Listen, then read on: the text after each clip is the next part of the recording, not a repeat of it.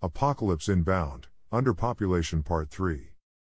The Nature the Underpopulation Conundrum. Posted on Teufelsdruck's Musings, 29th of August 2022. The state of things. If at this stage you are not convinced that the underpopulation crisis is real and immediate, then you simply cannot be helped. Go back to scrolling TikTok like an addict, you lobotomized gender non-binary degenerate.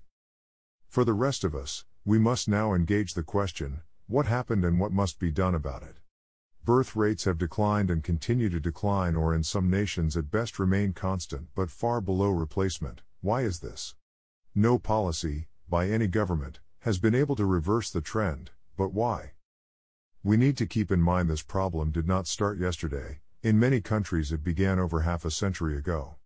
This problem persists, it is not transitory, and there is no reason to think it will not continue indefinitely. As I have hinted at, once collapse begins, other factors in the realm of politics will snowball into an unstoppable avalanche that will either result in species extinction or a far more dystopian society than we have today. You will not be worried about whether or not the state requires you to have kids, you will be worried about whether or not you are going to starve, be robbed, or raped, or whether the minority group you belong to is going to be scapegoated and massacred in a pogrom. If civilization fails, then all your fantasies about freedoms and human rights are a crock of shit. Here's a question for Steven Pinker: how much enlightenment is equal to one baby? Yeah, I mean that really, a crock of shit. Completely fucking useless. Common reasons people suggest. Reasons people don't: having kids is too expensive. We briefly discussed this in the section on Japan in the previous post. This is obviously not the cause. Birth rates decline after industrialization, i.e. after countries become rich. In the West they began their trend down in the 60s when people were richer than they ever had been before, and business was booming. Some of this might be accounted for by the silent generation taking over the baby-making business from the greatest generation. They were in most Western countries a smaller generation, but then we would have expected it to rebound, and it did not, and the economic situation did not become substantially worse in the meantime. The reality is, early in the 20th century people had lots of kids and they had far fewer resources and lived much simpler lives than people do today. Indeed, it is the poorest countries today that have the least problem. Therefore, if anything, we are forced to conclude the exact opposite. In fact, we need to make people poor. Okay, well, if we continue on this trajectory, that is certainly going to happen. It seems to me it is preferable to force people to have kids than to forcefully impoverish them in order to get them to have kids.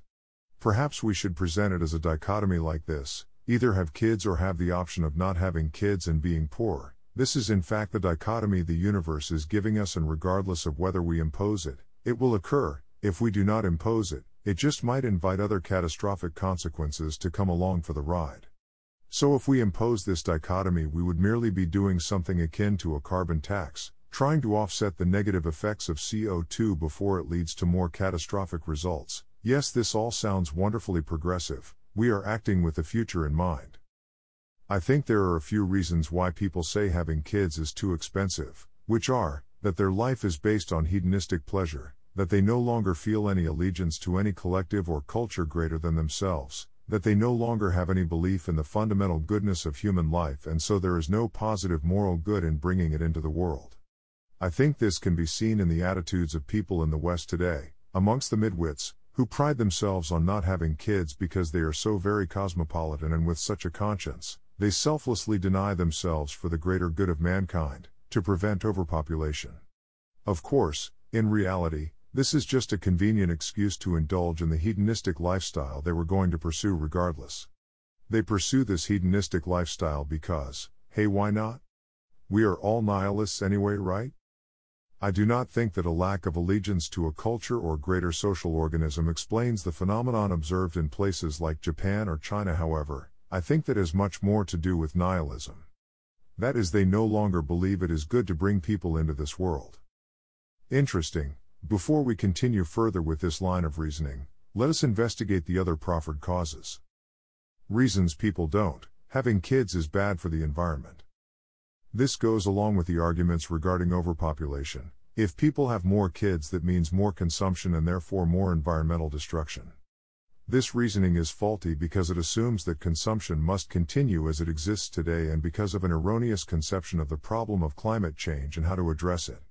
In the mind of a modern progressive, the way to address climate change is through batteries and solar panels, which produce lots of toxic waste, lithium-ion batteries needing to be replaced every 1,500 to 2,000 cycles and solar panels every 25 years, with incomplete recyclability for both. Of course, this is true, but the answer is simple: nuclear. With nuclear energy, electricity can be cheap and have no environmental impact. Then we need simply to address the issue on the materials front. Technology has already begun to stagnate. As it does, and as the difference in labor costs around the world begin to equalize, it will become optimal to build quality items that we repair and maintain. This will dramatically reduce waste. On other fronts, we can move toward using glass, metal and other ionic compounds which can be melted and recycled. While this will increase the price of goods, it is clear that we cannot continue on the current path with plastics, no matter what future we imagine. These are some of the reasons why the claim that population causes environmental damage is erroneous. It neglects the other factor, which is environmental damage equals environmental damage per capita, number of people. We can reduce the term environmental damage per capita by tenfold easily, with the exception of damage from agriculture. More importantly, yet always neglected, is the counterfactual, namely, how will the environmental damage per capita change if we have rapid depopulation? As Kermit the Frog loves to remind us, it is the rich countries that care about the environment. People in poor countries are willing to sacrifice the environment if it means being able to put a decent roof over their head. If rich countries become poor, you just watch, they will be happy to start cutting corners too. This is especially true of the Western nations whose young people demand a climate-controlled house all year round. I can tell you my house has not dropped below 18 degrees Celsius, that's 64.4 degrees Fahrenheit for the Americans, all winter. Imagine, while their population declines, while their economy enters multiple decades of depression, when their opportunities dry up, when in real terms they earn half as much as their grandparents did, that they have to stomach more price inflation for regular everyday goods because the environment cannot handle any more plastic waste. How about when businesses are squeezed by a contracting economy and they need to find places to cut costs, not for profit, but just to stay afloat? You think they are not going to cut corners on environmental regulations? In less stable nations, the outcomes are likely to be even worse. Government, not being able to fund the services necessary for the responsible disposal of waste, will just dump it in giant piles of trash, where it will blow out into the surrounding ecosystem. I mean, what do you expect them to do? If the choice of the government is between spending the money on maintaining essential infrastructure, so that the population has access to clean water and electricity, or on paying their police officers, then there is no choice. If they do not do these things, the society will collapse into a general anarchy, in which case things might wind up even worse. If you believe Africa to be war-torn now, the future is incomparable. The whole of Africa will look like Somalia but worse. A continent of warlords, who maintain their rule by awful atrocities. It will be pre-colonial but with many orders of magnitude more destructive capacity available. Developing or partially developed states, that have poorly designed reactors, that do not automatically burn out safely when disconnected from the power grid, are at risk of a full-scale fallout, that will make Chernobyl look like child's play. In fact, as some of these partially developed states decline in population and become unable to maintain a competent professional workforce, and as their quality and quantity of education declines, their bureaucracies will become more incompetent, and they will be far more likely to replicate a Chernobyl incident as a consequence. Therefore, in fact, the rapid depopulation of the developed nations, and consequently the drying up of foreign capital and evaporation of expat expertise, will lead to worse environmental outcomes in the industrialized world, but likely catastrophic outcomes in the developing, or should we perhaps say, presently developing, soon to be pre-feudal world. Thus, by decreasing the number of people factor in our equation substantially in a short period of time, we will increase the environmental damage per capita factor well beyond any benefit gained. Is quite likely that having the number of people term in a short period of time could quite reasonably result in a 10x increase in the environmental damage per capita term, resulting in a 5x increase in environmental damage. There might be some degree of merit to the above statement, if we were actually at risk of overpopulation. Of course, because we are not, there is not. If we had a slowly increasing population, still, much more could be done by making the practice of civilization more sustainable in general than by reducing the population slowly. The whole notion of overpopulation, we therefore conclude, is much more of a midwit concern as regards the environment than a legitimate one. Reasons people don't. Having kids will impact my lifestyle. This one, I think, is a legitimate contributor, and the response to such people should be cool. No pension or state-sponsored welfare programs for you once you stop paying taxes then, since you did not provide society with what is necessary to provide such services in your retirement. If there are lots of old people with lots of pieces of paper or big numbers in their bank accounts, that does not help anything get done in the real world. No people, nothing to buy. Including aged care workers. No amount of money creates humans to look after you. From sexual liberation to sexual abnegation.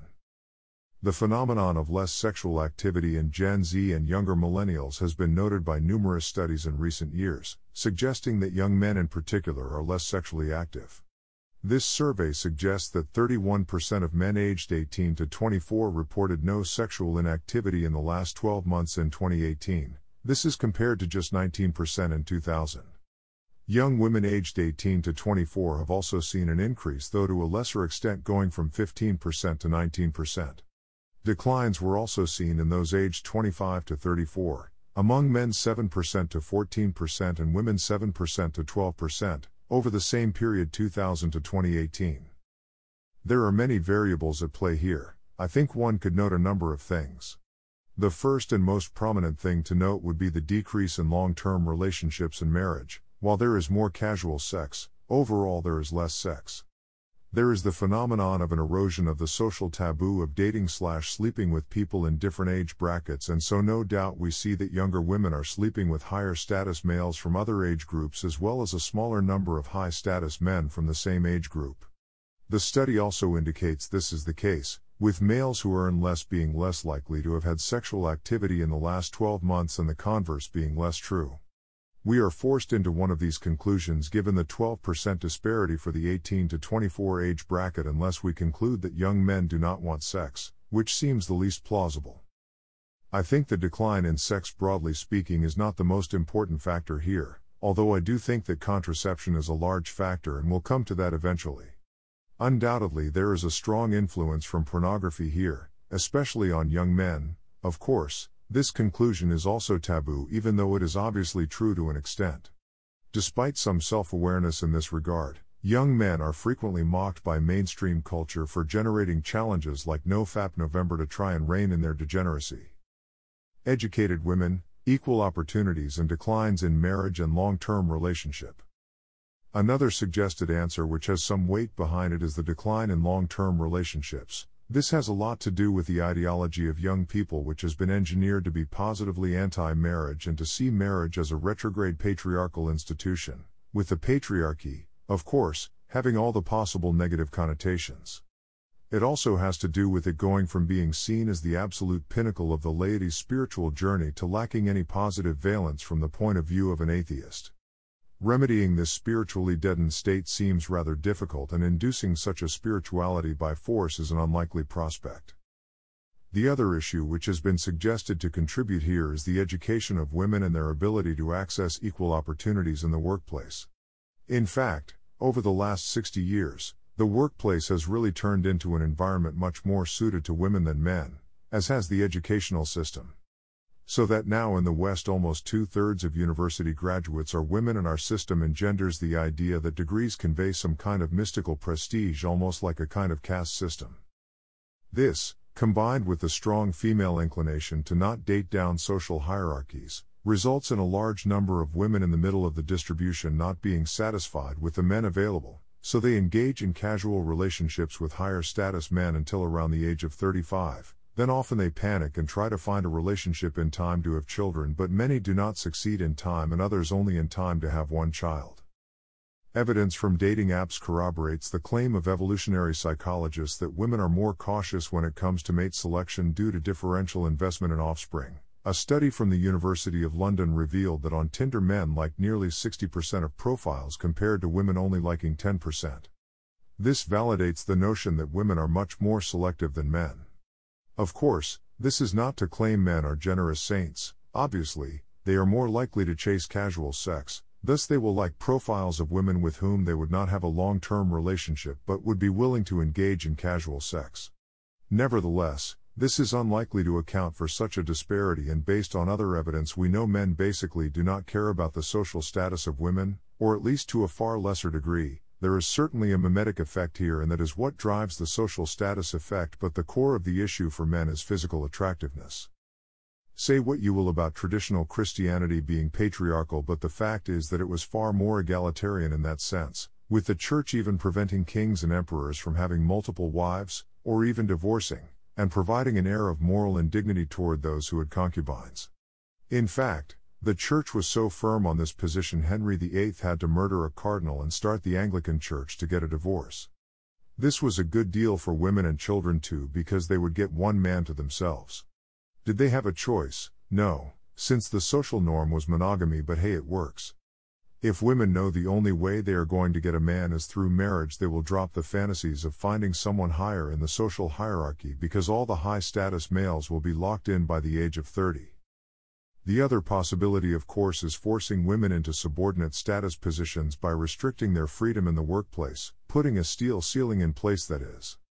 One of these options has to be chosen, because we cannot keep playing around with the future of civilization. The reduction in long-term relationships is undeniably a major factor in the reduction in the quantity of sex young people are having, and also the society's lower birth rate. People are going to avoid having kids if they do not think they are going to be in a stable long-term relationship, wisely. If a couple enters a long-term relationship/marriage early, they can get to the nest-building business right away, start a mortgage and get somewhere ready for children, increasing the probability that when the desire for children comes they will feel secure acting upon it. In terms of resolving this issue, the sex negativity movement we are seeing is somewhat promising. However, what we really need is to encourage young people to enter into long-term relationships, especially young women, since after 35 infertility and pregnancy complications multiply explosively. If we as a society cannot figure out a way to do this, our civilization will collapse and feminism will collapse along with it. So if you care about what is good for women, not just for you and your friends right now, it is time to come to a compromise, a significant compromise, one that yes, you will have to give up freedom over, but the mythology that you deserve freedom, that it falls from the sky, is a myth. Freedom always comes after a society establishes order, peace and general prosperity. If a compromise for the survival of civilization itself is not made, there will not be any freedom left to compromise on. If civilization survives at all, it will be the most ruthless societies, which will be highly unequal patriarchies where the dominant men have dozens of female concubines. Ask yourself, is this the future you want? Biological infertility. The noted decrease in testosterone levels may make the previous statement, regarding young men having a decreased sex drive, somewhat more plausible. I will not claim expertise in the etiologies of this decline, but it does seem there are some reasonable possibilities worth discussing. Alongside it, there has also been the observation of declines in sperm count, musculoskeletal strength and a rise in testicular cancer. This last one especially makes one think that perhaps this is not purely the result of obesity but some chemical phenomena. Indeed, controlling for obesity still leaves a substantial age-matched decline in testosterone. Indeed, some have suggested pesticides are playing a role, and there is now apparently some evidence that microplastics may as well. Unfortunately, this question remains without a definitive answer, because the last thing the overarching progressive ideology wants is to say we need to make men masculine again. It just does not have a good ring to it. One thing is for sure, we need to do something urgently. Getting young men to do more exercise and lower their weight, in fact, a good idea for both sexes, since obesity is certainly a prime contributing factor to biological infertility. Contraception. Moving on to another topic where one again is meant to adhere to the prevailing orthodoxy lest they be socially ostracized, I do believe contraception plays a large role in this phenomenon. If contraception did not exist, people would respect sex more and would not engage in it so flippantly outside of committed long-term relationships and marriages. Contraceptives have decoupled sex from its consequences and in turn the seriousness it deserves to possess. It is not a trifling thing to be engaged in willy-nilly, nor is it a thing to be commodified. Contraceptives have turned an act which is meant to be one of the greatest intimacy, to bond and unite a pair of people in preparation for child rearing, into another meaningless hedonistic pursuit, reduced to a mere crass rubbing of the genitals to release dopamine, serotonin and oxytocin in each other's brains.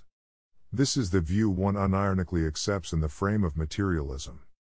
This only further serves the acidic nihilism of modern progressive morality, convincing one further that there is nothing sacred or meaningful in life. These statements go for condoms, the pill and those other forms of contraception, but abortion we ought to consider with special ire. With an arbitrary capriciousness, it declares certain things to be human and other things not, all on a mere spectrum of meat machinery of varying sophistication. By creating a vague ever-changing stance with respect to human life, it undermines the very notion of murder and the sacredness of life. Conception and the sexual act reduced from the incarnation of a soul into the world, to a merely mechanical process, like the other forms of contraception do, but further and more heinously with a mechanical outcome. The conceived child can be discarded with impunity like an accidental byproduct of a chemical reaction. All this horror is covered over by a thin veneer of philosophical nonsense about personhood, upon which subject there is a controversy, akin in magnitude to the undecidability of the nature of God's omniscience coexisting in a world of free will, but far less satisfying and far more appalling in its contradictions. Recently, in the wake of the Dobbs decision, comedians have got to joking about abortion. Several male comedians have made the joke that if you get to murder the child, then surely I have the right to financially abandon the child. This is troubling because I think they are actually serious about it. It will have two obvious outcomes: far fewer men will wear condoms, which will cause women to be forced, at even higher rates than today, onto hormonal birth control, resulting in consequences for women's health and legally sanctioning fatherlessness in society. While society's current stance when it comes to abortion is asymmetric and unfair to men, these are the consequences of the sexual act. The answer is not to remove responsibility from both parents, it is to place responsibility back onto both parents. In the meantime, it is preferable to have an unequal sharing of responsibility that works against the man. This is in so many ways the burden of being a man. Authority is proportional to responsibility. Men that advocate for this are not helping anyone. Being equal is not the goal and lack of responsibility is not the goal. The goal is to be more responsible and thus justify the man's authority in society, because women will always erode that responsibility which is necessary for true delegation. Modern man's weakness. A lot of this can of course be attributed to the weakness and lack of self-discipline in men. I am writing this section because I know most of my audience is male. The reality is the world is against you, but in the wake of feminism, men have embraced it. You need, like the meme reels suggest, to reject modernity. Embrace masculinity and the masculine virtues, embrace fortitude and honesty. Do not put up with bullshit from people. Put reasonable boundaries in place, tell people when they have crossed them, and be willing to put distance in the relationship until they recognize their error sincerely. This goes doubly for women, especially the ones you really like. Be honest, especially with yourself, especially when it's hard. Accept the weight of the world, and take on the mindset of the Stoic, that everything that is within your power to effect is your responsibility and that you could have done differently is your fault, that dwelling on the emotions caused by it is useless. Learn from it, do your best not to repeat the mistake, remembering in this circumstance, particularly Master Yoda's wise words, try not. Do, or do not. There is no try. Once you are honest with yourself, you can withstand anything. You will be able to stick to your guns even when society tells you that you are wrong, and you be able to do so without falling into that great sin of pride, countering it with a charity to others and to yourself. Of said charity, true honesty and clarity of perception is the consequence. The goal of man is to place virtue above all else. You are required in your life to do things that are hard and challenge you. Doing so will not allow you to let yourself be deceived. You can either do X or you cannot do X. Create goals that will challenge you. Push yourself harder at the gym. Set time aside to read books that have something to say and that challenge you, and do not devalue the mastery of the little things, common day things, that are so often the hardest hurdles. Where your constitution is out of line with your goals, try your damnedest to amend it. use techniques like meditation or a stoic practice that evaporate the barriers of mental energy required to fix bad habits. They work and they will help you. If you feel like you have a little issue, ask yourself if it is a metabolic issue, drink more water, a couple of liters if you need, and go for a walk, and if you still find yourself unable to do anything, then try not eating until the end of the day. When in search of virtue, look for examples you wish to replicate, look to tales long left untold, uncover the mysteries of the Gospels, study the lives of great men and follow the better angels of their nature. Surround yourself with people who you know have overcome trials in the past and shown qualities you perceive to be virtuous given those trials, and even better, find yourself a true community in these end days, as hard as it can be. Do not be afraid to embrace the past, do not be afraid to embrace the religious.